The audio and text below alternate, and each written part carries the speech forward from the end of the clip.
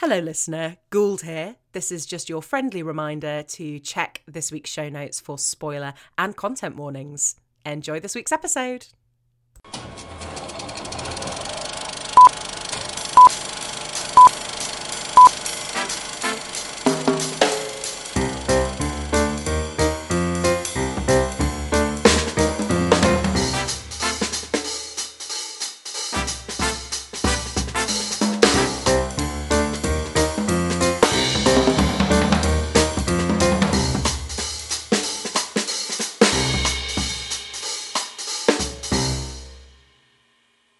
Welcome to the Unbreakable Movie Chain, the podcast where each week we discuss and review a film based on a link to the previous movie.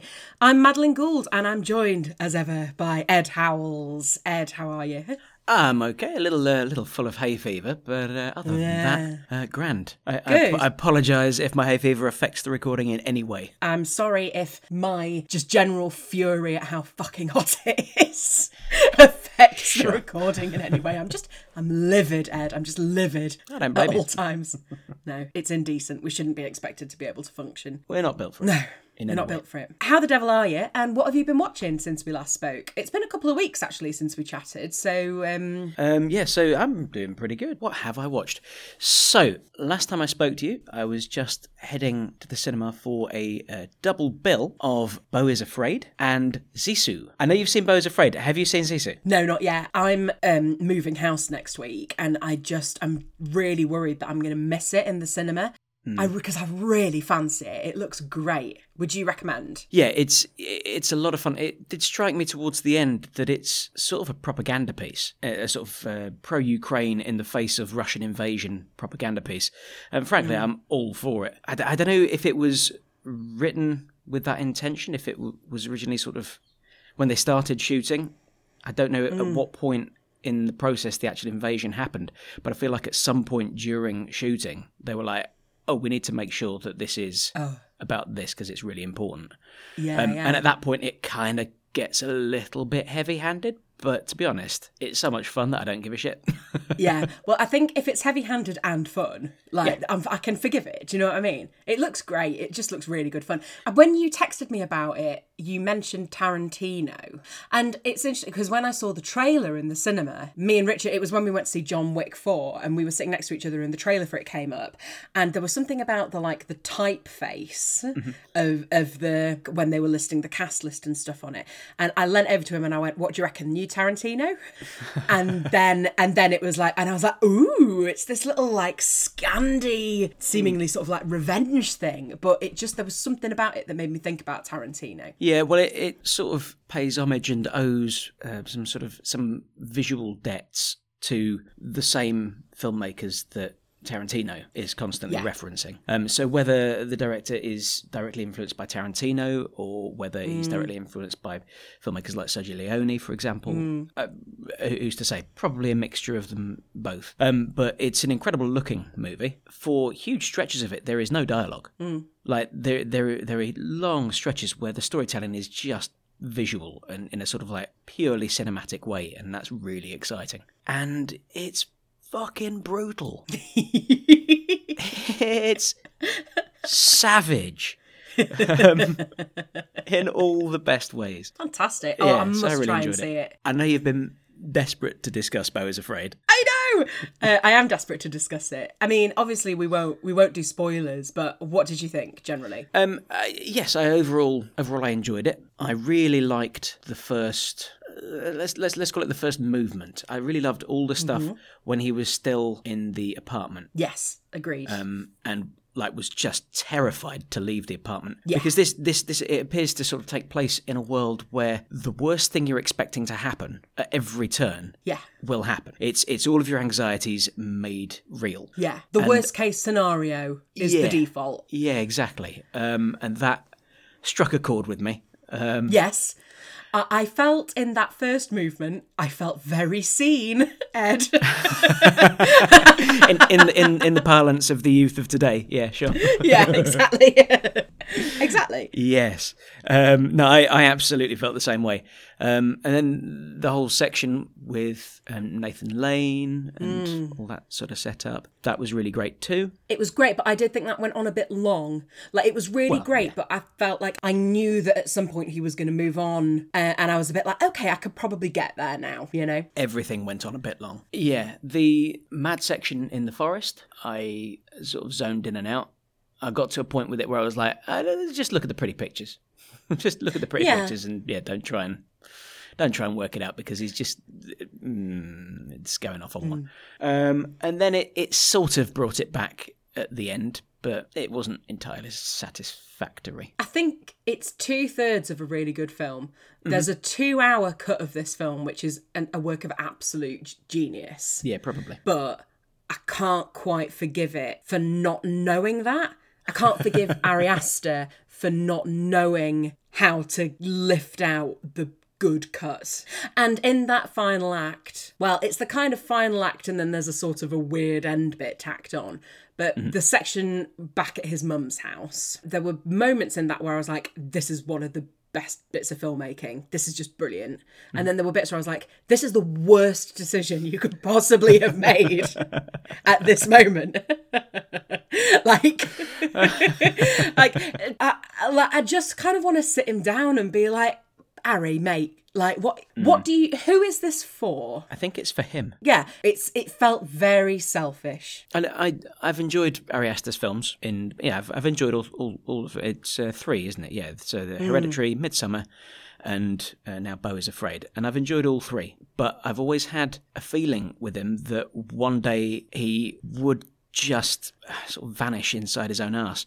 To be honest, I've always had this feeling that he has an instinct to overindulge on the smell of his own farts. Is that what's going on in Beau is Afraid? Are the bad choices just like fart delusion? Yes, 100%. Yeah, the whole section in the woods, I think he's completely high on the smell of his own farts. And then that final section, he's kind of hungover and groggy and goes, and this is how we finish. Or it's like while he was high on his farts, he signed in his own blood the document that was like, this is what will happen in the final act. And it's like, shit, I've got to stick with some of those choices I made while I was high on my farts. Mate. I am definitely keen to chat with you more about it. What about you? What have you been watching? Fuck all. I've been on holiday and we're about to move house, like I say, so I've just had no time. So apart from Frasier, the only things that I've watched we talked about last time. Cool. Apart from, of course, the film that we're going to talk about today. Yes. Which is Primary Colours. So we picked I picked Primary Colours based on some extremely Route 1 word association from the 1990 Dick Tracy that we discussed last week, which has a very primary colours heavy colour palette. So that's why we've come on to Primary Colours. So Primary Colours is a 1998 film directed by Mike Nichols, who I'm certain people will have seen one of his films. Really varied career. Like when you look down at what he's made, it's a real weird mixed bag. But yeah, this is from 1998 and it is adapted from a novel called Primary Colours, A Novel of Politics, which was published in January 1996 anonymously based on the Clinton presidential campaign of 1992. Now it's called, this is fun, it's called, that format is called a roman à clef. I don't know if I've said that right, but I did listen to a French man on YouTube say it. I came across that term as well and was like, I'm so excited, I've learned a new term for a thing. I know, a new term. So that a roman à clef is a fictionalised telling of real life events. So this book, it's about the Clinton campaign, but it's fictional characters. Yeah. And they are the characters that we see in Primary Colours, the film, which stars, I'll just run down some of the characters here. We've got John Travolta playing the presidential candidate. We've got Emma Thompson as his wife. Billy Bob Thornton and Adrian Lester are his kind of campaign managers. And then Maura Tierney, who... she's one of those, oh, it's her. ladies. So she, I mean, I recognise her most from ER and as one of the kind of assistants to Richard Gere in one of my favourite films of all time ever, Primal Fear. So she's on his team. And then in a very lauded supporting role, we've got Kathy Bates. So just to quickly whiz through the other important people in the creative team, you've got cinematography by Michael Ballhaus. If you don't know his name, you know his work because, my God, he's worked on some stuff. Goodfellas, Age of Innocence, Gangs of New York. I mean, he's pretty much one of Scorsese's go-to people, it seems. Departed, and one of my favourite films of all time ever, Bram Stoker's Dracula from 1992. Oh, Keanu. Yeah, he was the cinematographer on that as well. So it's Coppola, that one, isn't it? It is, yeah. Oh my God, what a thing. I've got Dracula and Mina from that film tattooed on my back. That's how much I love it. Oh, really? Indeed, yeah. Then we've got editor was Arthur Schmidt. Production design, someone we've come across before, Bo Welch, who we met when we covered Beetlejuice. Costume design by Gary Jones and Anne Roth. And music by Ry Cooder. Yes, I got very excited when I saw that the music was by Ry Cooder. Go on, tell me more. Well, because I sort of went, we'll get some really cool blues, and it doesn't really materialise. No. There's some nice sort of slide guitar at the very end of the movie, but other than that, it doesn't really materialise, which made me a little bit sad. Yeah, I'm quite interested actually in the production design area because it seems to me there are sort of two teams. Sort of two long-established teams that have worked together an awful lot. So yeah, you mentioned Bo Welch, the production designer, who sort of seems to come with as a bit of a package with the art director Tom Duffield and the set decorator Cheryl Karasik. The three of them first worked together as a team on Joel Schumacher's Lost Boys. They worked together on Beetlejuice, as you mentioned, Accidental Tourist, Ghostbusters 2, Edward Scissorhands, Batman Returns, Men in Black, Wild Wild West, Alfonso Cuarón's The Little Princess. If you've seen that. I haven't seen it, no. Oh, it's terrific. And they, as a team, had worked together for Mike Nichols on The Birdcage prior to doing this. And Bo Welch and Tom Duffield had also done Wolf for Mike Nichols. Which I just want to see so badly. I saw it a long time ago and seem to remember being a little underwhelmed. Yeah, I feel like it maybe won't live up to its extremely naff promise. You sort of go, Jack Nicholson as a werewolf? Yes, please. Yeah. The other little team that I picked up on is actually the costume design team of Gary Jones and Anne Roth. So Anne Roth started in the 60s, and some of her career highlights sort of include Midnight Cowboy, Klute, Marathon Man, Hair, 9 to 5. Then she worked with Gary Jones as a team on Brian De Palma's Dressed to Kill, also The English Patient and The Talented Mr. Ripley. And the two of them worked together for Mike Nichols on Biloxi Blues, Working Girl, Postcards from the Edge and Wolf. So sort of interesting little collaborative partnerships there. Tell us a bit about Mike Nichols. He trained as an actor under Lee Strasberg. One of many. And then after sort of trying out the New York theatre scene for a while and not really getting anywhere, he went back to Chicago and got involved with the improv scene there, with first the Compass Players and then its successor, Second City. He then formed a sort of improvisational double act with Elaine May. And then once that had sort of dissolved around about 61, I think, he started directing theatre. He won 2 Tony Awards before he made any movies.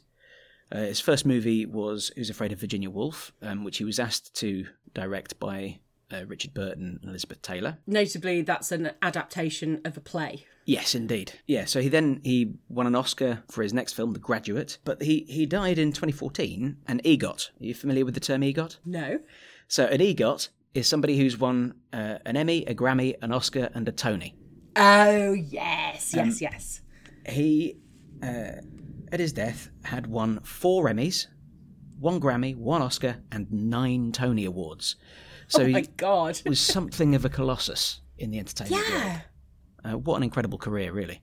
And so varied. Yeah, so varied. I was going to say sort of that suggests that he gets bored easily, but I think he just wanted to do as much stuff. I think things just interested him. It's interesting, isn't it? Because actually, if it was an actor, you'd be like, oh, you don't want to get pigeonholed. You don't want to do the same kind of roles over and over again. Yeah. But to look at a director who has got such a varied portfolio of work, I don't know, it makes me feel a little bit like, a bit, like can't quite choose what he wants to do. Can't quite. I'm being a bit judgmental of him, actually. That's interesting. I have to say, there's quite a lot of stuff on his CV that I just think, oh God, that's him. Like, oh, that's him. Mostly The Birdcage. I had no idea that the same person who made The Graduate made The Birdcage. I've never seen The Birdcage. Should I? Oh, it's wonderful. Yeah, I love it. It's so great. Everyone is having the best time. Oh, yay. Just to go back on something you were talking about there, when he set up his improv duo with Elaine May. Elaine May, of course, is the screenwriter of Primary Colours. Of course. So she adapted the novel and was nominated for an Academy Award for her efforts. So it only got 2 Academy Award nominations, Best Supporting Actress for Kathy Bates and Best Screenplay for Elaine May. Well, it'll be adapted screenplay for Elaine May. It's interesting because it seems to be that it was very well received by critics, but it was really not received well by audiences. And in fact, it was made for $65 million and total worldwide gross, it only made 52. So it didn't make its money back. I'm interested in why you think it might be that it didn't find an audience. I have ideas of my own. Well, I can tell you one thing. I wouldn't have gone to see it at the time. It wouldn't have appealed to me. One of the reasons why I wanted to watch it, actually, is because it doesn't really appeal to me. And I'll tell you one of the reasons why. I just find John Travolta really creepy. Yes, He's I have really thoughts. creepy. I have thoughts. We must come back onto that shortly. Yes. Yeah. Yes. And I think it probably is just a bit. It kind of, for me, it doesn't really know what genre it is. If it was like a kind of slick West Wing-esque kind of American political film, or a kind of thriller, I can see that them being slightly more appealing. But I think with this, because it sort of tries to be a comedy, and I just think that's a bit weird. I think it's... What do you think? It's not an out-and-out comedy, but it is a satire. And the two things, I think, often get confused for one another. Satire doesn't necessarily have to be funny, but at least not sort of laugh-out-loud funny. Satire needs to skewer, it needs to lampoon, but it's not necessarily always going for ha-ha jokes, you know what I mean? So I watched it twice, as I try and do with all of these things, and it worked much better for me the second time than the first. Okay. The story sort of clicked better for me the second time, which kind of makes sense because I knew where it was going. I think for me, the reason that it didn't find its audience, the audience for a sort of political satire of this nature is largely going to be left-leaning. They're largely going to have been Clinton supporters, and I think at that moment in time they would have been less than excited to go and see their hero portrayed in, let's be honest, it's not a flattering portrayal. And I'm going to talk in terms of it being a portrayal of Clinton, because it is without... I mean, I've got sort of issues with this kind of thing, where something is being portrayed as being like as being life, but with just this sort of very thin facade over the top of it. Because it is a work of fiction, and we've got a bunch of people, like a lot of sort of media personalities that show up playing themselves. We've got Larry King shows up, Geraldo Rivera, Charlie Rose, Bill Maher, all show up playing themselves, that sort of add another element of this is a real thing, this is true fact.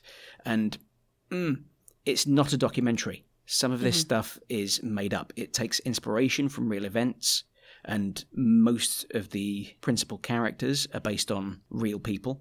Or kind of amalgamations of real people. Or, yeah, exactly, amalgamations of real people in some cases.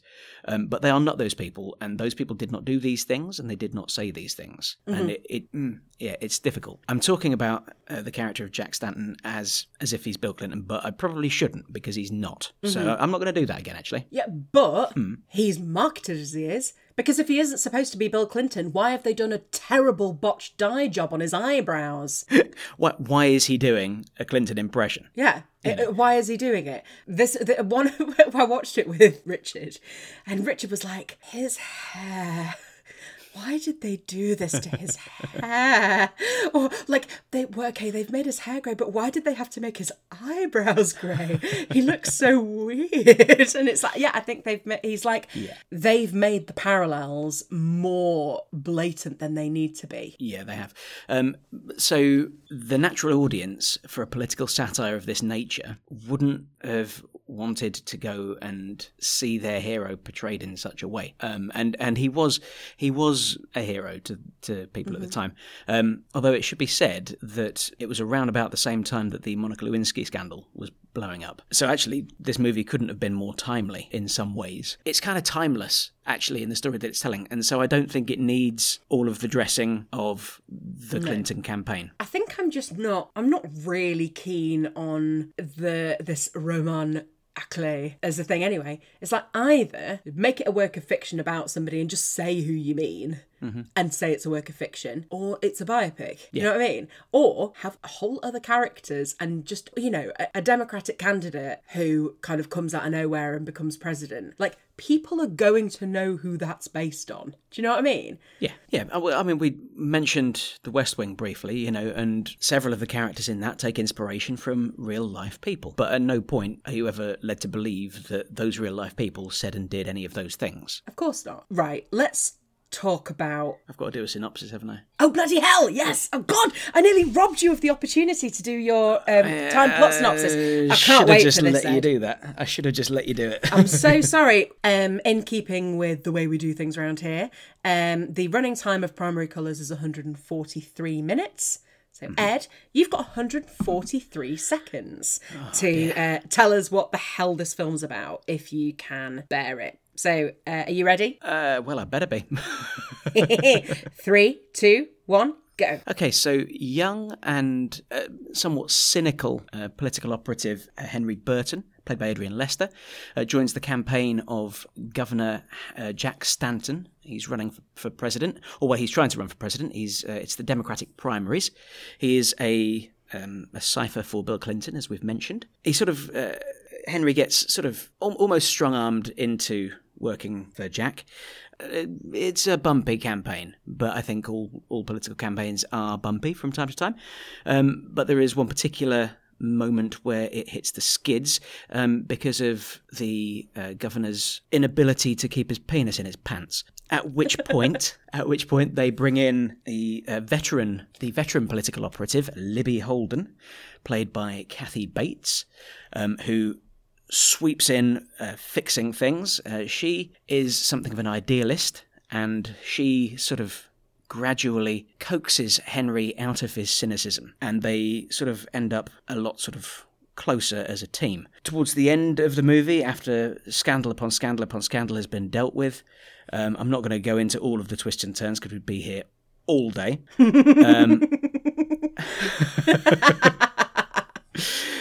Libby presents Jack and his wife Susan, played by Emma Thompson, in one of her fabulous wronged woman roles, wronged wife roles. She presents them with an ultimatum after they fail a political test that she has set them. And after that, she goes and kills herself. Then that's kind of the end of the movie, really. Having dragged Henry, who is the protagonist of the movie, but he sort of comes and goes. She's dragged him to a place of less cynicism, where he doesn't feel like he can work with the Stantons anymore, but he will still support them. That's my read on that last shot anyway. We'll get to it. Yeah. But that's how I take the end of the movie. Interesting. And that is my botched synopsis off the top of my head. You did really well. It's so interesting. This is one of the things. So, sorry, just to quickly let you know, that was 2 minutes and 48 seconds. So you did actually go over. I thought I probably did. You can be forgiven because there's a lot going on. I think it's really interesting to hear your synopsis because, to me, this film as a whole was unsuccessful. And within it, there were probably about 4 or 5 little strands, like little threads, that if you had followed it and made a film about that bit, it would have been really good film. Mm-hmm. I think my overall problem with the film was that it was a film about a process rather than a film about any people.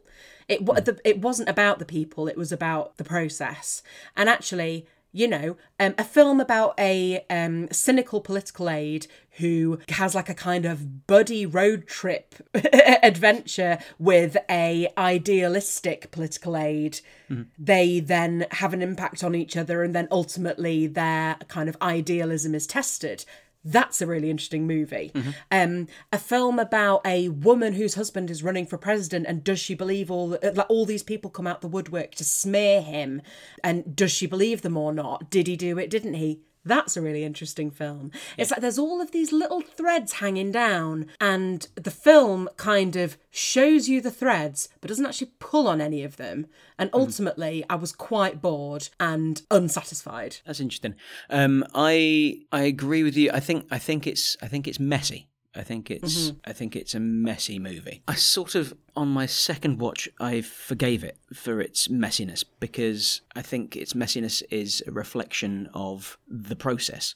And as you say, it is a film about the process. I do think when you take Adrian Lester's character, when you take Henry as the protagonist of the movie, it is his story. He is the one we see everything through his eyes. And he is the one who undergoes a change over the course of the story, or the most significant change. So at the start of the movie, he's with this woman who is she's a journalist who works particularly for a black publication, and so black issues are front and centre. Henry is the grandson of a civil rights leader, so he's sort of all tied up in that whole movement. And I think at the start of the movie, he's been disillusioned. He's having an argument with his partner at the start, and he very cynically just says, yeah, that's why there are so many black people leading the country. So I've got similar issues with John Travolta that you have. I find John Travolta really difficult to trust. Yes. As an actor, I find him sort of untrustworthy. And that made it, the first time I watched it, I was like, why? I don't understand why anybody is swept up by this character. I don't understand why anybody's drawn to him. I don't understand why. I didn't understand what it was that Henry was drawn to.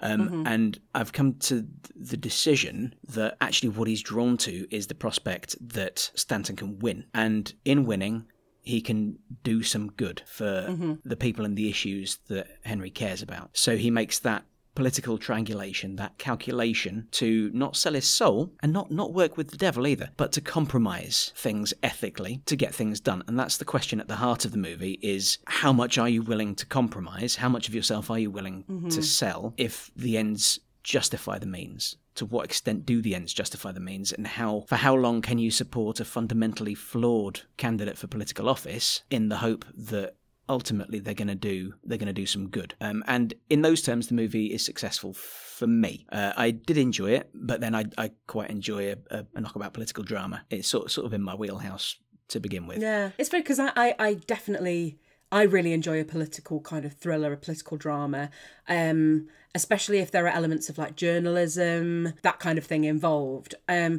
The whole way through this film, I was thinking of The Ides of March. Oh, yeah. Have you seen it? I have, yeah.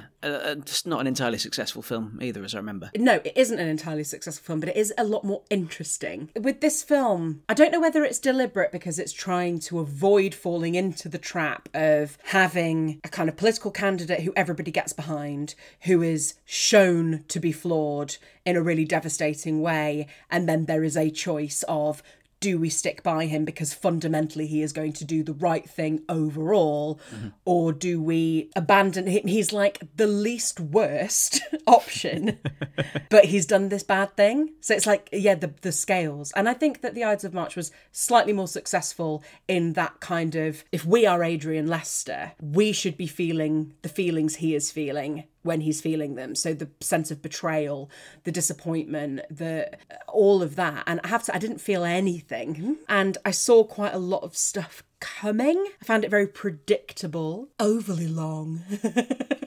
It is long. It could lose at least one of its twists. Yeah. Did you feel, as somebody who kind of, like you say, this kind of film is in your wheelhouse, did it bring to mind any other films that you've seen that do a similar thing more successfully? Not films, but it does put me in mind of... So I'm a big West Wing fan, and it does put me in mind of the last 2 seasons of the West Wing. Well, particularly the 6th season, actually, because that's the one that focuses on a presidential primary campaign and its sort of messiness and its ups and downs. And yeah, actually, now that I'm thinking about it, I wonder if this would have worked better as a miniseries rather than a 2.5-hour movie. I'll tell you what, I the whole way through was thinking, this is a 3-hour play. And actually, it made me think of the playwright James Graham and his play This House, which is about the British political system in the 70s. And it's a wonderful play. It's absolutely fantastic. But to me, I could kind of see this script on the Olivier stage at the National Theatre, kind of with a cast of thousands all in their sort of suits, and I could just I could picture it. And actually, I think that maybe the theatre would be a more successful medium for this film. That's interesting. Yeah. Now that you say it, I'd really like to see that. Yeah, I think it'd be quite good. Right, okay, me and you, we'll sort it. Right. We'll just do it. It's fine. Should we talk a bit about some of the performances and the casting decisions they've made here? Yes. So, I mean, we've said that he's probably if there is a main part, he is it. What do we think of Adrian Lester? Well, as I said, he's always there, but there's a long period of time where he kind of disappears and we're not really following him. Like, he doesn't physically disappear, but sort of he gets sort of overshadowed by events. So the heart of the film, I think, is that journey that he goes on that I've mapped out. I think that's the interesting thing that Mike Nichols is trying to tell. I just think that particular story could have been teased out a little bit better along the way. I agree. Yeah, I don't know how off the top of my head here, but it's like that character is your fixed point, and everything else that happens is moving around him and can come in and out of focus, but that character has to stay in focus for the whole thing. And he didn't. He was sort of always in the background for me. To be honest with you, I felt like all of the things that I knew and understood from the film, I understood them from the conventions of cinema and storytelling, not from what was actually happening on screen. Sure. Like, this must be our hero. This must be the journey he's going to go on. I think that just overall, and this isn't really anything to do with any of the performances, because actually across the board, I think everyone's pretty good, apart from John Travolta, who has moments where he's all right, and other times where I'm like, what film are you in, mate? Like, I actually, do you know, sorry, I'm just going to skip and hop straight over to this opinion. I think John Travolta was a terrible choice. Interesting. I think everyone else was really good. But John Travolta, I think, was a really bad choice for this. Is it because you find him creepy? Yes. Because, at the start of today, I would have agreed with you. From the start of the film, it doesn't want us to trust him. I feel like I should. I feel like I should want him to be president. Yes. For at least a while. I feel like it should take us on a journey of, yes, I want this guy to be president. Oh, I'm not comfortable with that. Oh, but I want him to be president. Oh, but I'm not comfortable with that. Yeah, but I still want him to be president. Oh no, he's a bit of a shit, really. That's the journey I want to go on. It's asking us the question, what does a guy have to do to stop you wanting to vote for him? And I mean, the bit that I thought of, it's like when you first meet him, and then it's when they're on the plane and they come back to... It's the first time we meet Susan, Emma Thompson, and we're supposed to believe that this man is so charming, so effortlessly charming, that his wife will go from being like spitting feathers, furious at him, to seduced and laughing and giggling and girlishly in love with this incredible magnetism he's got, that he can win her round. And when he got off the plane and she started shouting at him, I was like, first of all, you've demonstrated to me that you're actually a bit thick. Like, I don't think you're very clever. I don't see... And I was like, this is going to be a film about a kind of useless man whose incredible wife manages to make him president of the United States, but secretly she's the one with the power. And then I was like, oh no, that isn't what this film's about. He's meant to be amazing. That I don't buy. And then and then like, oh, he's when he was crying in the school about the guy who told the story about him being illiterate, and he was like crying, and I was like, well, that's insincere. Like, that's, bullshit. And I was like, oh, but hang on, our main character, Adrian Lester, is supposed to be so taken in by his emotional reaction to this story that he joins his campaign. But I can see that that's bullshit, though. I don't know.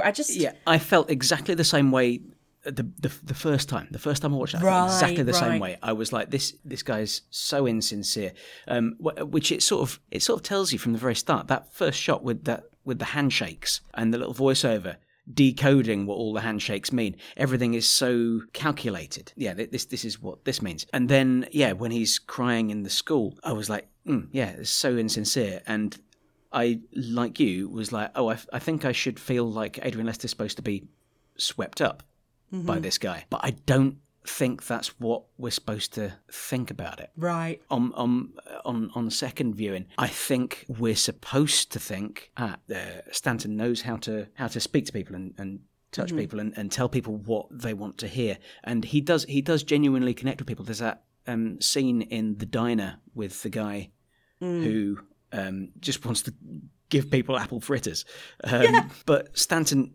absolutely wants to. He just wants to be there and talk to him and know about this man's life. And I think that part of the character is sincere. I think that the part of the character that loves people and being around people and talking to people, I think that part of the character is sincere. Whether the tears are for show or not, I think we're supposed to be questioning. He absolutely... So the thing when he throws the phone out of the window and they go searching for it, I'm like, yes, here is a man who is sort of impulsive and useless. Yeah, so I've written down here, Susan finds the phone that Jack threw out of the window. It feels like their whole relationship is he fucks it up, she fixes it. That's sort of what their relationship is, and I think that is kind of what the Clintons' relationship is and was. I like you, I was like, I don't think John Travolta's right for this because I don't trust him fundamentally, and the film keeps telling me don't trust him. Like that thing when he's been in the room with Alison Janney, who I was so excited to see. Alison I know, Janney and then she was gone. And then she was gone. But she managed to fit in 3 pratfalls. I know! She's amazing! She's wonderful. Any fan of The West Wing knows how much she loves a pratfall. She oh, will really? Do any opportunity. Okay. And she squeezes 3 into primary colours in amazing. the 5 minutes that she's on screen. It's great. That one on the stairs is just spectacular. Oh, God, where she goes all the way around and you see her knickers. It's just brilliant. Yeah. Chef's kiss. Chef's kiss.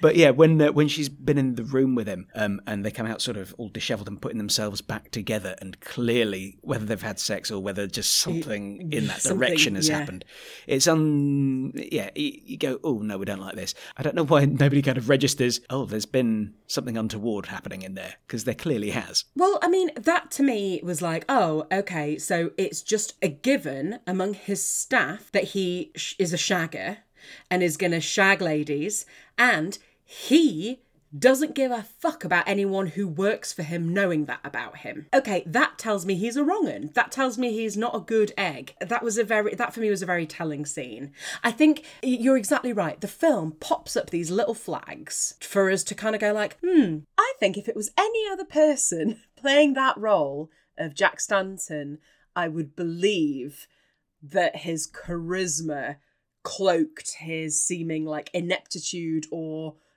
like villainy, like Richard Gere. Do you know what I mean? Michael Douglas. Michael Douglas. Although Michael Douglas is also a bit of a wrong-un, or he plays wrong-uns. Well, he'd just played the president in Aaron Sorkin's The American President. Yes. Just before Primary Colours, I think. John Travolta is so creepy and untrustworthy. He's got this weird kind of like childish voice, and like he's just a creep. He's a creepy creep. For me, it's his eyes. For me, it's his eyes. He's got these sort of shark-like eyes that you feel like he's looking at you naked or something. And I don't think he has ever not been creepy. I don't think I've seen a single John Travolta film where I've been like, oh, John Travolta, what a normal, nice man. Yeah, no, I find him creepy in Grease. Yeah. But I think a lot of people who were the right age when that came out, I think he's probably a bit of a heartthrob still. Yeah, probably. At this point, anyway. And also, like, you think about Saturday Night Fever, I think a lot of people, they're like, oh yeah, the dancing one, right? And it's like, no, that film is fucking brutal. I hate Saturday Night Fever. It's so hard to watch, I've never seen it. Haven't you? Oh, well, I mean, would I recommend it? Maybe if you've got a bit of spare time and you're like, maybe I should plug a gap in my film knowledge, it's worth having a look. Yeah. But it feels like one of those that I'd be watching for that reason. Yeah, I don't think there's anything to enjoy in it. The dancing isn't even that good. I've seen some clips of the dancing and I'm like, I don't like this at all, and it goes on a while. Way too long. Speaking of dancing, actually, there is a marvellous scene in Primary Colours where John Travolta does some terrible dad dancing, and that was a real moment for me. I was just like, it's so weird to see John Travolta trying to do terrible dancing because he's so renowned for being able to dance. God, that hadn't even occurred to me. It was all I could think in that scene. I was like, look at John Travolta doing bad dancing. It's amazing. Have you seen, I don't know if you'll have seen the whole film. I certainly haven't seen the whole film, but I have seen the clip. There's a film he did with Jamie Lee Curtis, and there's a clip that pops up quite a lot of them. She's leading an aerobics class that he's in, and it's like, it's very thrusty, and they're very like into each other while they're thrusting. And it's like, okay, Jamie Lee Curtis, notoriously, unbelievably sexy lady. John Travolta, such a creep. Such a creep. This is so weird. Like, I appreciate that maybe she's supposed to be attracted to him, but he's just so weird. It's interesting that you say that about Jamie Lee Curtis, because, I think she's attractive. I think she's sexy.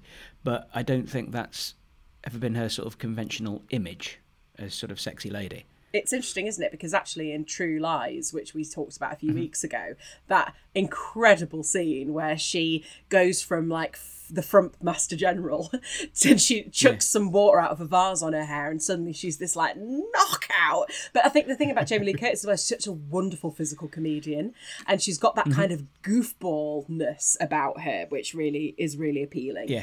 John Travolta doesn't have anything goofy about him. I think he tries, but he's so creepy. Have I mentioned that I think he's creepy?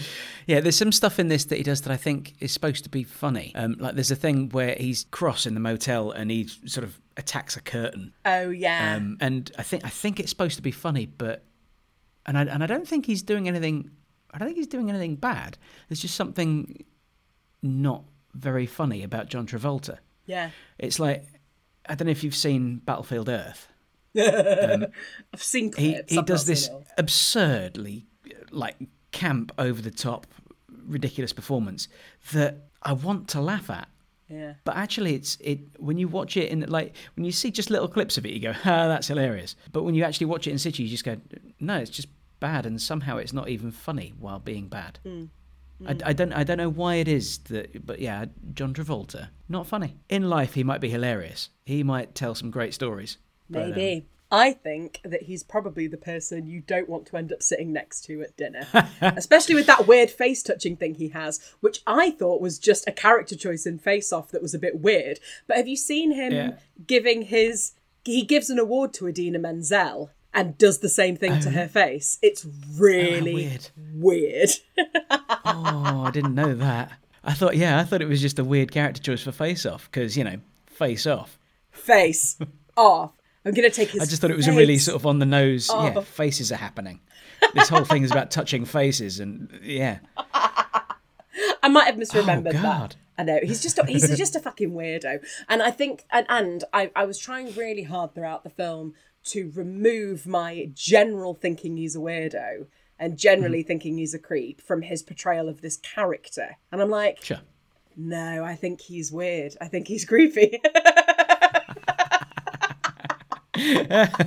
I certainly don't believe that the intelligent, sort of sophisticated woman that he's married to would have married him. I sort of don't see how that would be I kind of don't get that. They seem incompatible. I mean, I think Emma Thompson is great in this, but I feel like yeah, she is. She wouldn't have to put a right lot of effort into being good in this film, because I don't think her character has particularly much to do. That's interesting. She does what she does very well, but she's not got a right lot to do. She's the character who is making a lot of the decisions. She's, I think, the more ambitious of the two characters. Mm-hmm. She's the more sort of serious of the two characters. She's the one who actually is a sort of get shit done kind of person. Kind of power behind the throne feeling. Yeah, sort of, without being excessively Lady Macbeth. Although sort of arguably towards the end, it's a little sort of uglier than that. But yeah, I mean, it's difficult to not immediately in your head make the comparison with the Clintons. I'm interested in the way that the character is received outside in the world of the film. Yeah, there's I think a very telling moment when they have an interview on the television, and Henry's in a diner watching it, and there are some people sort of around just talking. It's a really good moment, isn't it? It's a great moment. Yes, Susan is saying all the right things in the interview. She talks about how Jack's going to bust his butt to get stuff done. And one old lady goes, "Oh, bust his butt, the mouth on her." And then the other one goes, "He should just take her in hand." I'm like, "Oh." And I think the parallels that you see with how Hillary Clinton is sort of received and was received in the outside world, I've never quite been able to get my head around. So Hillary Clinton was cheated on repeatedly by her husband. He repeatedly betrayed her, and she stood by him the whole time. And somehow she is the villain in the relationship, while he sort of remains an adored figure on the political left in the States. I've never been able to get my head around that. And there's a line that Kathy Bates has towards the end of the movie, and she says, "It's never the cheat who goes to hell, it's always the one who he cheated on." And there's a really, as you were saying, there are several really interesting stories that are sort of going on, but they're all kind of going on in the background, and that is one of them. This story of a woman who is wronged and can't seem to do anything right as far as the outside world is concerned. Well, he actually has put his wife in the most impossible position, because she's damned if she leaves him, she's damned if she doesn't. And exactly like you were saying about Hillary Clinton, is like she can't, like there is nothing that she can possibly do, whereas he is going to be treated with this kind of, oh, well, boys will be boys. Yeah. You know? There's an entire kind of misogyny in the political system discussion to be had there. And also in that interview scene where they're all watching in the diner, I think there's a line in there about like, oh, I could do with her hair being a bit longer. Yes. And when they ring up and the character Daisy rings Adrian Lester, and she's like, oh, how did it go down on your end? And he's like, oh, yeah, fine, but her hair could be longer.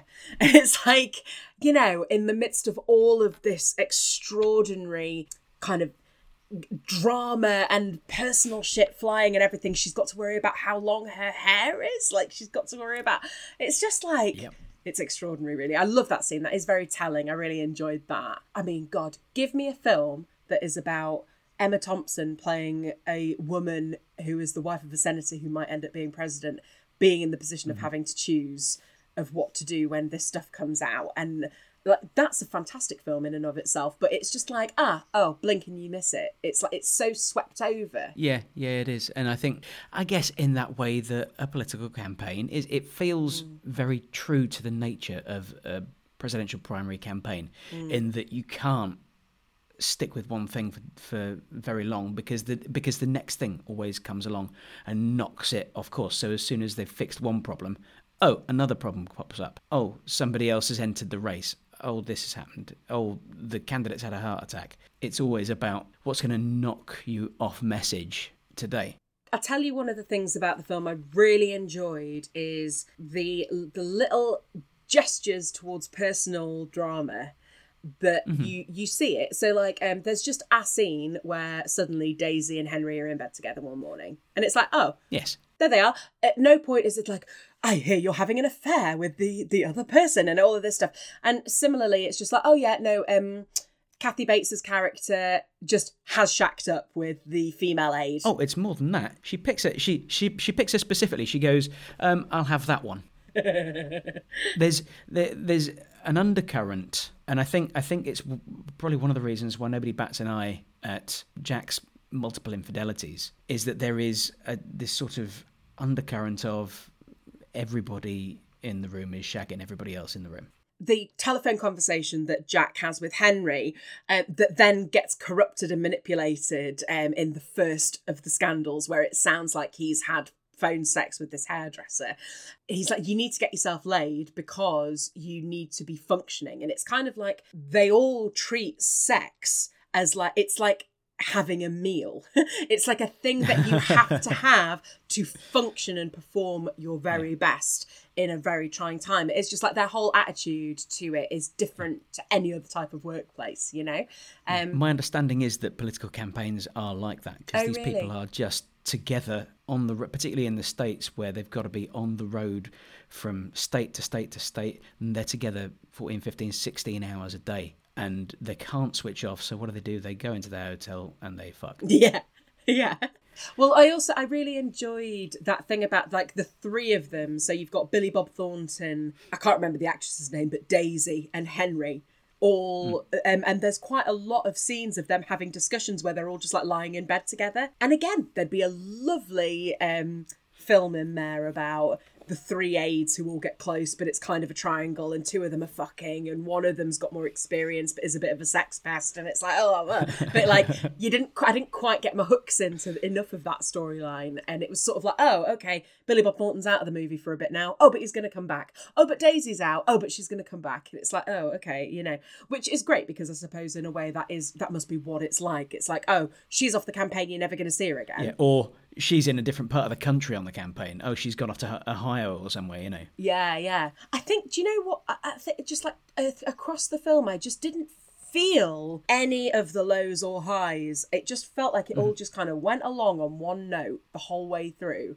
Even when something was happening that was very dramatic, it didn't feel very dramatic. Do you know what I mean? Yeah, it doesn't sweep you along with its narrative twists and turns, really. I found myself going, I'm sorry, what's happened now? There were two shots, but they weren't shots. They were just like little bits where I was like, okay, this was the bit where he was like, I'm going to be arty now. So there's because the rest of it I felt was shot competently, but very like, this is a political drama. There wasn't like, there was nothing fancy going on. No, there's no particular identity. No, except that weird neon green and red bit where Adrian Lester's looking out of a window at a Krispy Kreme diner, and the camera kind of pans towards it. It starts to zoom in on it, and it goes on for ages and ages and ages. The camera has taken the amount of time to cross the car park and go into the Krispy Kreme as it would have taken Adrian Lester to walk there, which is then sort of what has happened, but it isn't a POV shot. It's like, it's really weird, and it looks kind of lurid, and it looks like a scene from like The Grinch Stole Christmas. It's like this weird shot. I mean, what did you make of that? It didn't really stand out to me in quite the way that it stood out to you, to be honest with you. I was like, we're suddenly in a different film here, because all of the kind of production design up to that point has been functional. It's like, these are political people. It was realism, and suddenly it felt like we'd swayed over into a slightly sort of surrealist colour palette, and the camera was moving in a completely different way to how it had throughout the rest of the film. And I was like, he's trying to tell us something, but I don't know what it is. Yeah, I'm just sort of wondering now why he might have made that choice. At that moment, did he just really love the look of the Krispy Kreme shop? It's quite possible that that's what it was. I mean, there could be something more metaphorical going on about, I don't know, Henry's dreams and his imaginings of what, I don't know, what he wants. John Travolta has placed himself inside the American dream, and Henry is trying to speak to him. Does it represent the pedestal that Henry has placed him upon? This kind of sugar-coated, glazed donut dream where there's apple pie. Yeah, what is he? It's when it's after. Oh, fuck, no, when is it? It's because they're his team and his wife are all in the hotel room, and John Travolta's gone and sat himself down. Well, so everybody else on the campaign is so sort of laser focused on the campaign and what's happening, and all the candidate wants to do is sit in that diner and talk to that man. I think that Henry is maybe, sort of considering that and sort of assessing why it is he thinks that this is the right man for the job, and it's something to do with the way he connects to people. I think the reason Bill Clinton gets away with as much as he does is that he knows how to connect to people in a way that Hillary just has never been able to do. She doesn't have that magic touch. Yeah, I don't know what the specific significance of that shot is, but I think that's what's going on in that time. That's what we're looking at, what Adrian Lester is looking at. We're maybe supposed to be having that sort of conversation in our heads going. Well, I suppose, I mean, I'm kind of coming up with this interpretation as we're talking. It's useful to try and kind of unpick, because when I noticed that shot, I was like, this means something, but I couldn't work out what. Maybe it's something to do with like, okay, the first time you see it, you are drawn towards a kind of his connection with people, and you're like, wow, wonderful, how lovely that he's sitting here in this kind of old-fashioned American sort of diner talking to your average Joe, eating apple fritters, how lovely. But actually, to me, just because of that, how weird that shot is and the colours and everything, to me, it's like artifice. And actually, it maybe it's representative of the fact that, John Travolta's character can create the appearance of connecting to people, and he can make people feel that he is connected to them, but it's all part of his act to get himself into the position of power. Yeah, absolutely. And that's the thing with the handshakes at the beginning. Yeah, yeah. When Howard Ferguson, played by Paul Guilfoyle, who is another one of those faces who pops up and you go, it's that guy. Yeah, the first thing he says is, I don't know how he does it. And that what he's talking about is how, with that right hand in a handshake, he can make somebody feel like they matter. Oh, well, I'm glad that we've unpicked that. Thank you very much for indulging me. You sorted out some of my confusion. I feel like maybe it has intention and means something and isn't just someone losing their mind briefly. I don't know. It's always possible that Mike Nichols just went, I really like that diner. Let's have a look at it. Let's talk about Kathy Bates, shall we? Yes, let's. So she plays this character who, as often with Kathy Bates, her appearance in the film is like a breath of fresh air. Yeah. However... Well, no, she was the only actor nominated for an Academy Award. I think it was the script getting nominated. I don't think it was her. I think that's often the case. Yeah, I think it's the character being nominated, not necessarily her portrayal. Not that she does a terrible job, but I think she's a bit phoning it in, if I'm completely honest with you. Yeah, I think that's fair. We know that Kathy Bates is capable of extraordinary work, and I just don't think this is up there with her best work. I think it's a fun character. I don't know that it really called for much more than she does, to be honest with you. I think she meets the demands of the script. The character is built up before we meet her. Yes. Which is something that I always quite enjoy. Where it's like somebody mentions her name and then somebody else is like, oh, who's that? And then you get a little bit of backstory about how she was so committed to a campaign in the past that she had a breakdown and just couldn't speak actual words, and was just in and out of mental hospitals ever since, and all that sort of stuff. And then she shows up and it's Kathy Bates, and I think there's sort of significance in the casting there as well, because it's something that it's really easy to overlook when you think about the casting of somebody, is what baggage they bring to a role from what people have seen them do before. Mm-hmm. So what people had seen Kathy Bates do in very recent memory at this point was Annie Wilkes in Misery.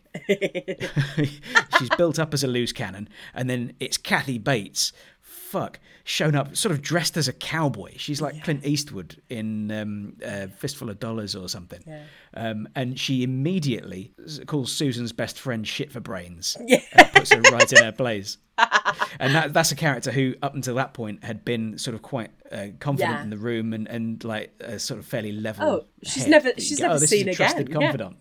Yeah. No, she shows up and it's shit for brains. You fucked up last time. You're not gonna fuck this one up as well. I paraphrase, but yeah. So I when I was making my notes, as I often do, I sort of try and group characters together on separate pages, and I've grouped Libby with Richard Jemmons. the Billy Bob Thornton character, who will speak about in a minute. They're the two wildest characters in the film, and they both have, let's say, sort of unorthodox introductions.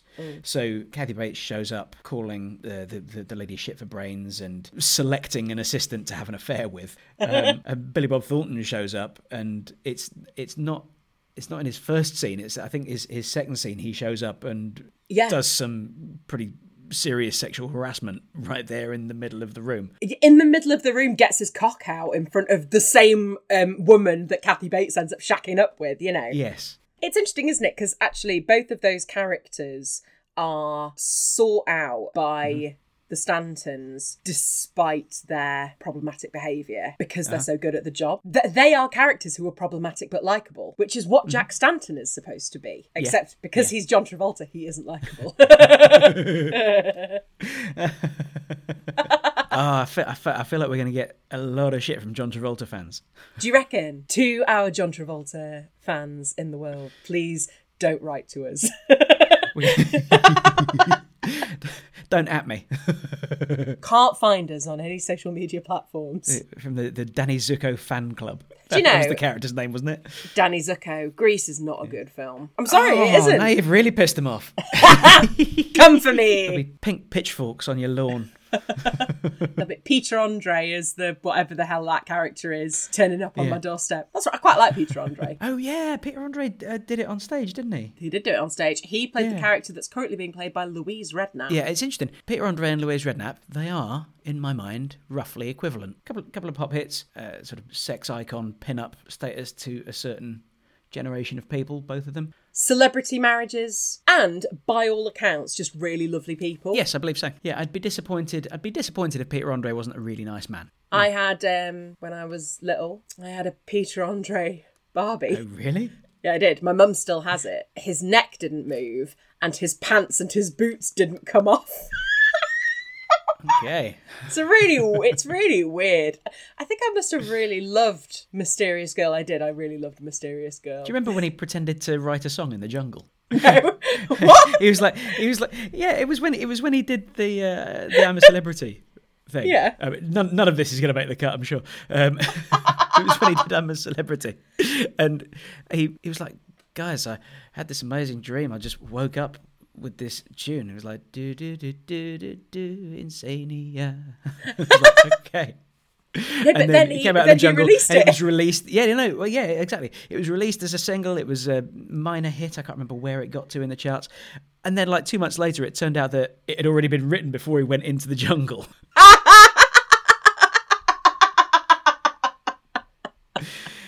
And the British public felt betrayed. Of course they did, betrayed.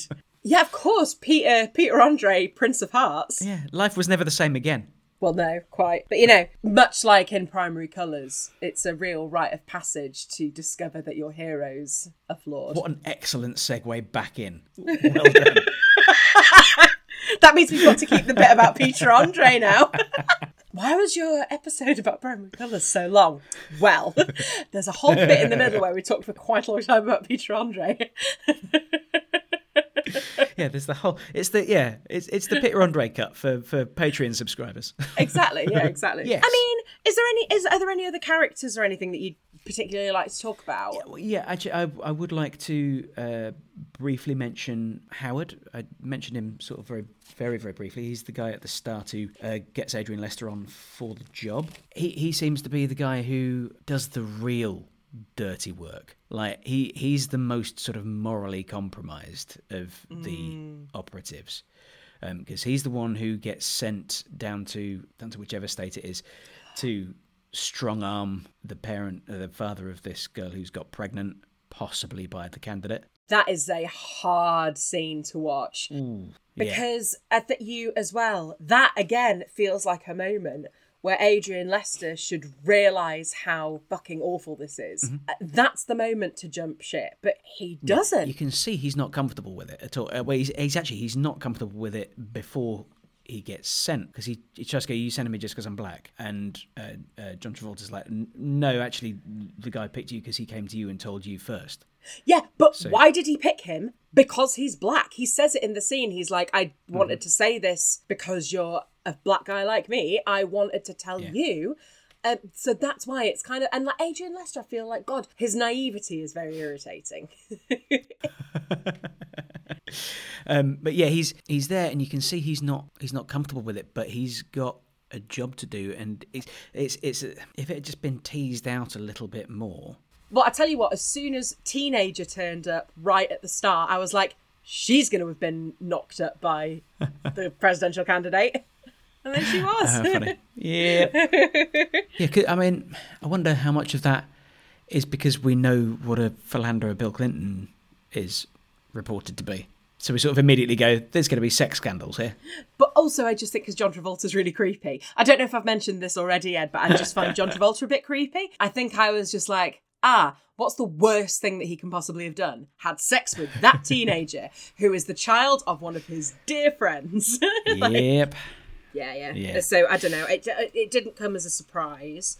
I really loved the way that story was kind of brought to a conclusion, though, where it was like, okay, you faked the blood, which means you at least had sex with her. That was a really interesting way to kind of bring that to a head. Because I've had a bee in my bonnet a little bit about one of the previous scandals, the one with the tape, the doctored tape. I'm just like, that has been dealt with remarkably quickly and easily and painlessly. We all feel okay about this now, sort of. I mean, he definitely had sex with the hairdresser, and everybody knows that, and he got slapped for it. Emma Thompson, I wouldn't want to be on the receiving end of one of those slaps. My goodness me.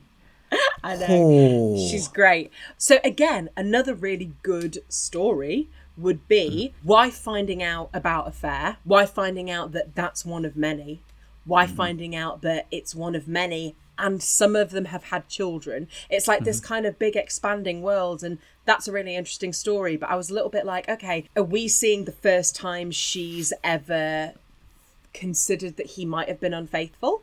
Or is this one in a long line of things? Like what? I think it's that. I think she knows. She reacts very strongly about one particular one. She reacts very strongly about the hairdresser, and I think there's a deeper story there. And well, actually, going back to that speech at the end where Kathy Bates is talking about how it's never the cheater who goes to hell. She starts that speech by saying that she's not even mad that you slept with your 17-year-old babysitter, because it's just sort of baked in at this point. But she does get properly mad about the hairdresser, and I wonder if it's because I've not paid for a haircut in about 12 years, so I don't know what sort of relationship people have with their hairdressers. I believe it can be quite an intimate one. Yeah, I think that if you are a senator's wife, I think that maybe you have a good hairdresser. I would think so. And I don't know if they have argued about it in the past, and he has point blank to her face said, no, I didn't have sex with her. Whereas in the past, with every other one, she's not asked him, because she sort of just knows that it's true. She's not asked him about it, but because of whatever her relationship is with her hairdresser, she has confronted him about that one, and he has lied point blank to her face, rather than sort of that don't ask, don't tell kind of thing, and being able to just compartmentalize it. Is there anything as well in there being like your indiscretions before you decided to run for office? Okay, but how dare you run for office and continue to be indiscreet? Yeah. It's like that thing about like, okay, how dare you jeopardize our chances by continuing behaviour? Like stuff that happened years ago, we can deal with that. But stuff that happens now, you're famous now. And somebody coming forward with a story currently about something current that's happened is very different from someone from your past coming out of the woodwork, you know? Again, would have been really interesting to see some of those scenes. I feel a little bit like I just keep describing a film I would prefer to have watched than Primary Colours. Yeah, I don't know. I wonder if this is why it feels like a play to you, because so much of the story happens off stage, as it was. So much is subtextual in a way that you don't often get in films. You almost never get in films that are made in the last 15, 20 years. I think it's very difficult to pin down what sort of time frame this is supposed to have taken place over. And it's like, okay, yeah, it's something that takes place over years or whatever. Yeah, people come and go. Do you mean the film itself, or the film itself? Like, because I don't know anything about. I don't really know anything about American politics. So is this taking place over 6 months? Did it take place over a year? Because am I right to think that he's trying to be elected as the Democratic candidate in the election? That's the whole. That's the whole film. That's the whole right? span of time. Yeah. And because at the very end, it's the inauguration ball. So he's won the presidency, but we don't see any of that. We only see the Democratic. Okay. So to give you a rough idea, so I'm looking now at the Democratic presidential primary from 1992, which ran from February the 10th to June the 9th. Yeah, so February the 10th was when the first votes were cast. So what's that? February to June that's 5 months, isn't it? So a 5-month process from the first vote to the nomination being sealed. And I would think it would probably be 2 or 3 months before that the film starts, I would imagine, because there's obviously a whole campaign leading up to those first votes. The span of the film, sort of excluding that last scene, which is at the inauguration ball, sort of takes place in about 8 or 9 months. But yeah, you see, you had to explain that to me, Ed. I didn't get that from the film. Yeah, it's sort of one of those times when the film sort of assumes a base level of knowledge. I mean, its primary audience would have been a sort of politically literate American audience, so its sort of target audience would be people who know this stuff already, know the process. If you sort of start it out by explaining the primary process and how that works, then you're going to lose a lot of people. So you see, okay, I think maybe this is my problem. So, okay, if we take that the audience is politics literate and the insight into the process isn't the point of the film, then it's got to be about the people, which the film isn't. It's about the process. However, if you are ignorant of these things and part of the appeal of the film is the insight into the process, you don't get enough of that either, because I came away from it not knowing a fucking thing about American politics. So fair. I think that's kind of where my problem is. I'm a little bit like, okay, if I come at this from the point of view of wanting a drama, I didn't really get a drama. Yeah. If I come at it from the point of view of wanting some interesting insight, I didn't get any of that. So what am I here for? I don't know. I think it's probably easier to get into the characters and the drama of it if you understand what the hell's going on already. Yeah, maybe you need both. Maybe you need the background knowledge to be able to invest properly. Possibly, to an extent. We've not talked about Larry Hagman. Oh, is that the JR from Dallas? Yes, JR from Dallas. Yeah. So when Jack Stanton's main rival has a heart attack and goes into a coma and drops out of the race, his longtime friend, former governor, Fred Picker. What a wonderful character name. Fred Picker. I was wondering really if good. Fred Picker belonged in the Spice of Lovejoy Hall of Fame. We'll perhaps discuss shortly. And yeah, he shows up and is a completely different kind of politician. And from him, I think you start to see Adrian Lester's character starts to sort of he watches him and thinks, oh, this is how politics could be done. Because he shows up and he is a fundamentally decent person. He's not interested in doing any of the attacks and any of that sort of chicanery. He genuinely wants a contest of ideas. And I think in Henry's sort of evolution in his journey, I think that's actually a really quite important moment, because he sees that, and that is what sort of, I guess, pushes him even closer to Libby and her sort of idealised politics, because it turns out that she had been a big fan of Picker in the 70s when he was governor and when he was sort of active in politics. Yeah, but then it turns out that he's got sort of secrets of his own, a dark past of his own. He was involved in cocaine and had an affair with a young man in, is it Cuba or somewhere? Or think Chile, so. I can't remember now. And that is what leads Libby into this test, and I think we sort of need to talk about the test a little bit. It's quite important. She and Henry go to the Stantons with this information that they've found about their new rival, Picker, and she gives it to them wanting to see what they will do. And suffice to say, they fail the test quite spectacularly, because their immediate thought is to leak it. And Libby gives them a chance to sort of change their mind and not do that.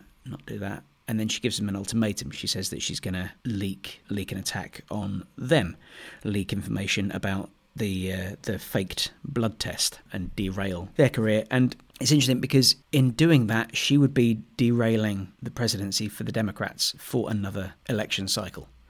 So you can absolutely see what the Stantons' argument is outside the fact that it's, oh, well, we want it for us. We want it because we're the ones who can win. Because the Republicans will find out this information about Picker down the line and fuck him out of the race. And then none of that good stuff that you want to do will be done. So you can see what the argument is there, and that is where Henry's torn. He leaves and he gets in the car with Libby. And then, he leaves, goes into his apartment, and she drives off. Not very far, though. She sort of drives about 30 feet away, parks up, and then sometime later shoots herself, because the next thing you know, he's being woken up by sirens. The geography of all of that didn't really make any sense to me at all. It didn't really make any sense to me either, because it's a climactic moment, and it does instigate what is actually, I mean, in a way, it's kind of, I suppose, meant to be the beginning of a sort of redemption for Stanton as a character, because they were sitting there thinking, okay, you've presented us with an ultimatum and we've got two choices. Either we don't leak the information at all and we keep it to ourselves, or we leak it to the press and we drag this good man through an absolutely hellish situation. And actually there is a medium thing, which is they reveal to him that they know and allow him to back out gracefully. And he's like, oh yeah, I'm doing it for Libby. He says he's doing it for Libby, but it's still the wrong thing, which is interesting. It is really interesting, because actually the whole way through the film, Stanton has had this approach about, like, I'm not going to sling shit about, I'm not going to do dirty politics, I'm not going to do a smear campaign, I'm not going to do any of that shit, which is really interesting, because to me that always felt quite hollow, but he does kind of stick to that. Again, I think it's an issue with the casting. I don't know if I've mentioned it, but I find John Travolta do you find him creepy? Yeah, a bit creepy, yeah. So I think that's an issue. I think that we are supposed to take from it that this politician is unlike the others, because he wants to play a kind of fair game. And then there's a moment where he's like, fine, I'll do it. Yeah, well, it's when his other opponent, the one who has the heart attack, goes negative and starts putting out the attack ads. And he watches one and he just goes, I want to fucking kill him. And the way he chooses to fucking kill him is to go to an old folks' home and say he's going to take away your benefits. Yeah, but then it's quite kind of. But then he does kill him, because what supposedly, or what sort of theoretically gives him the heart attack is this exchange they have over the phone when Stanton's on the radio with Rob Reiner playing the radio host. Yeah, that sort of final confrontation between Stanton and Henry, where Henry tries to resign, it's a really weird one, because I don't know what it's meant to be. Is it meant to be Henry kind of finally going over to the dark side? That's kind of how it felt to me. Which when they're walking away from Picker's house. Oh, yeah. And they've just revealed that thing, and then Henry's like, I'm resigning. And they have a confrontation on the drive where John Travolta basically makes his case for Henry to stay on the team. And then it's left hanging with a like, will he, won't he? And then the next thing you see is the inauguration ball. Yeah. And he's shaking the hands of the team who got in there, and the last hand he shakes is Henry's, which I think implies that Henry did stay on the team. Well, I read that moment slightly different. I mean, maybe... Ooh, yeah, no. Just because, so it harks back obviously to the very start of the film with the handshakes and. Oh. So the code for the handshake. So in the monologue, we don't know what it is he does with the right hand to make it work, but the thing that he does with the left hand, if he puts it on your elbow or your bicep, he's interested in you and he's honoured to meet you. If he puts his hand on your shoulder, it's not as intimate. He'll share a laugh or a secret, a light secret. Not a real one, but it's flattering. And two hands, he doesn't know you well, but wants to share something emotional with you. Which one does he use on Henry? He uses two hands. It's a two-handed handshake, so it's, I don't know you very well. There's removal, okay. Yeah, they're not in the same place anymore. That's really interesting. Did you notice that first watch through? Yeah, because when the handshakes were happening at the start, I was like, this is going to come up. Right. This is going to come up. Okay, fair dues. I totally understand. I mean, I definitely think that it's ambiguous. It is. Although I actually also think that if he had been on the campaign, he probably would have been first to have his hand shook. So that makes a lot of sense, actually. And that's interesting. You totally changed my opinion of the end there, Ed. Ha! How interesting. Yeah, you have totally changed my opinion. That it hasn't changed my opinion of the film, but I understand that reading, and I agree with you now that you've explained it to me. Definitely. No, I think having seen that moment and sort of put two and two together meant that when I went in for my second watch, the story of Henry was a lot clearer to me the second time through than it had been the first time through. Yeah, it sort of made more sense to me what I was watching rather than that first time being like, why is he working for this dick? One thing I did want to bring up, it's actually disputed who wrote You Are My Sunshine. There's that whole scene where they're all singing You're My Sunshine and and Jack's like, this was written by a Southern governor. And again, it's just another example of he knows what to say to bring people in. It made me feel like that should have been a moment about Henry seeing through his bullshit, because Henry is sitting on his own at the end of a long table watching this sort of gang of people come together to sing You Are My Sunshine in a beautiful harmony around a man who is crying, and you're like, surely he sees that this is all bullshit. It's like a cult. It's like a cult. It's like a cult. Maybe that's what being being interested in politics actually makes you. If you're really emphatic about a particular politician, maybe it is a bit culty. Yeah. But he does see that it's bullshit. He does see that it's bullshit because he says I'm curious. I was always curious about what it would be like to work with someone who actually cared. And then he talks about JFK, and he says, well, perhaps Kennedy was bullshit too, but people believed it. I want to believe it. I want to be part of something that's history, and that's what Henry's doing there. He's kind of, I suppose, in that respect, maybe the whole film is him just desperately trying to convince himself to have faith in this guy, but maybe he just doesn't have it. It's a man searching for faith who doesn't find it. I think he does find it. I think he finds it. I think he finds it in Libby. I think he does go off to do something else, but he's done enough and he's earned enough goodwill to be invited to the inauguration ball. One of the reasons he's been picked to be on the campaign in the first place is because of his ancestry, because he's the grandson of a civil rights leader. So apart from anything else, he's there at that inaugural ball because he's black. He's there to represent. And I think as the movie goes on, he's less and less comfortable with being that figurehead. He wants to be there for his merit, not for kind of tokenism. And it's interesting because, at the beginning, when he's having the debate with his partner about jumping ship, the person he's working for is a black governor, and she's like, I can't believe you ditch him. And it's like, he's like, I shouldn't just be with him because he's the only black guy running. I should be with him for his politics. And then it's like this kind of, it's like he hasn't found the person who matches up with his ideals yet. But maybe that's because he doesn't know what his ideals are. Quite possibly. Yeah. And I think he comes some way towards finding that by the end of the movie. Well, he says he doesn't like the guy that he's working for. He doesn't like working for him because he says that about, that's why there are so many black people leading the country. He's like, also, he can't win, he won't win because that's not the system that we work in. So he's got, really sort of quite jaded view of things at the start. I love, just on the subject of not knowing what he stands for, I really enjoyed the televised debate where one of the other governors says to Stanton, like, what policies don't you agree with? And there's this thing about like, he's just kind of hitching his wagon to whatever's going to be the most popular. Like, he doesn't have any actual principles of his own. But he wins the debate by being sort of smooth talker and being able to come back. What do you think? I mean, would you recommend this film to people? It's on iPlayer indefinitely, so it's always going to be there for people to just click on and watch. I would to certain people. I would to anybody who already is quite into particularly American politics, because I do think it helps if you understand what the primary process is, the way that it works from state to state to state, each state voting sort of in isolation. Sometimes loads of states vote at the same time. It's a really sort of convoluted process, and I think there are different rules from state to state as well. It's such a convoluted and complicated process that if you don't already have a bit of knowledge about how that works, then I think it could be quite hard to get into. But I think for somebody who does already have that knowledge, I think I probably would recommend it. Yeah, because I think it's an intelligent film. I think it's a thoughtful film that asks interesting questions and makes you ask interesting questions of yourself. What about you? Would you recommend it to anyone?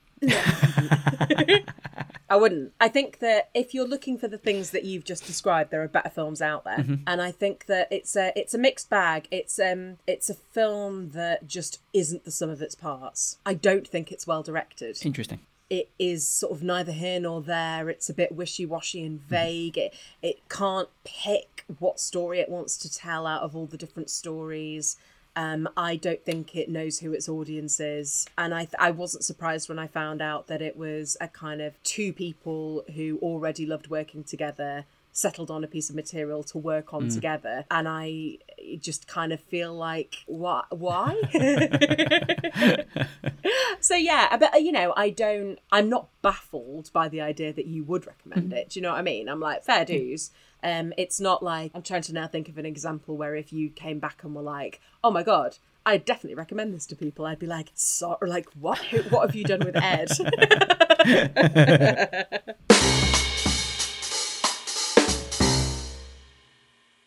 So we're going to talk now about the next film that we've chosen. Say we, Ed has chosen. Disclaimer, because of our recording schedule, we had to cheat this a little bit. And Ed sent me a still from the next film to see if I could guess what it would be so that we'd have enough time to watch it. So rather than pretend that I don't already know, we're going to talk a little bit about, kind of as we do, I'm going to say what I would have picked myself and what I think Ed would have picked. Cool. Let's play. Well, do you know what I would have picked? It's really, really difficult, but I think I probably would have just done something quite basic and follow an actor. Actually, I tell you what I would have done. I'd have followed the actress who plays Daisy, whose name is Maura Tierney. And we would have watched Primal Fear. Ooh. Because I love it so much. Have you seen it? Yeah, I have. It's Ed Norton, isn't it, as well? It's Ed Norton, Richard Gere, Marty from Frasier. Yes, of course. It's got loads of good people in it. It's a fantastic film. I remember I watched it originally because our friend, our beloved friend, mutual friend Lou Broadbent, told me that I should watch it and I'd really enjoy it. And we got all the way through and I was like, yeah, I really enjoyed that. And I was about to nip to the loo right at the end and she was like, I think maybe you should stay in the room. Yes. And I was like, okay. Why would you leave just before the end? What is wrong with you? Because I thought it had wrapped up. I thought it was wrapping up. And I was desperate. But yeah, no, it's one of my favourite films. I love... Oh, God, Laura Linney. Oh, yeah. It's quite a main part in it. So, yeah, what I thought you might have done was go down... I thought you would have done another kind of American political... So I did wonder about the Ides of March. I did also kind of wonder about... I fucking love Frost Nixon. Oh, right. But that's more of a sort of journalism film than I also wondered if you might have gone... Now, one of my favourite TV limited series is State of Play. Okay. I don't know if you've seen it, which is it's John Sim as a journalist, and they remade it as an American film with Russell Crowe playing the journalist and Ben Affleck plays a politician. The film's all right, but the series is fucking great. I absolutely cannot recommend highly enough. Go and watch State of Play with John Sim. Okay. And Bill Nighy plays the editor of the newspaper, and it's got a very young James McAvoy in it as a journalist, and it's just fantastic. But yeah, the American remake, it's Russell Crowe, Helen Mirren plays the Bill Nighy part, and it's Rachel McAdams is the other journalist, and it's just great. It's really good fun. It's quite a good kind of just political thrillery, windy windy. So I wondered if you might have gone for a similarly kind of American politics procedural thriller, but you've not. I know you haven't. It did enter my mind to go in that direction. What might you have picked if you had gone in that direction? If I had, I would have picked, I think, Mr. Smith Goes to Washington was the first one that sort of popped into my mind, and I was like, that would be a fun choice. But I didn't pick that because it sort of focuses on a different aspect of the American political system. If I was going to go that way, I would want to sort of focus on something more campaign related, or at least related to the president. One of my other thoughts was, because I love Billy Bob Thornton. I thought about maybe watching Sling Blade. I've not seen that. Neither have I, and I'd like to. I think he won an Oscar for it in 1990 something. Won an Oscar in 1996 for Sling Blade for Best Writing, screenplay based on material previously produced or published. But that's not the direction I've gone. Partly because actually Sling Blade is really difficult to track down, find. Yeah, really? Yeah. But actually, the reason I went with what I went with is that I wanted to get out of the 90s. I wanted to get back before either of us were born. And I thought the best way of doing that actually would be to go for a genuine classic bit of cinema. So we're going to Mike Nichols' second feature, the one that won him the Oscar. We're watching The Graduate. Yes! Of course we are. So keen. I have seen it before, but I'm really looking forward to watching it again. Yay. I think I possibly was a bit young when I watched it the Possibly. first time. I mean, it's arguable that it's actually quite a good one for a young person to watch. I think I was probably about 20, maybe 23, 24 when I first saw it. So just the right age to sort of relate to Benjamin. I can't wait to find out what you make of it and what you think of it. Yeah, I know. Do you know, I kind of don't know. Because I think when I say I was too young, I think I was like 15 or something. And I think I was just a bit like, this is a bit slow. But I remember some of it made me really uncomfortable. So yeah, I'm mad keen. Really looking forward to it. Where can I watch it, please? It can be found on ITVX Premium. Initially I thought it was just on ITVX, and I was like, great. No, ITVX has a premium level. So it's on that. It's also available on the Studio Canal channel on Amazon, and it's available to rent from all of the places that we would usually do such a thing. So Amazon, Apple, Rakuten, I think, probably.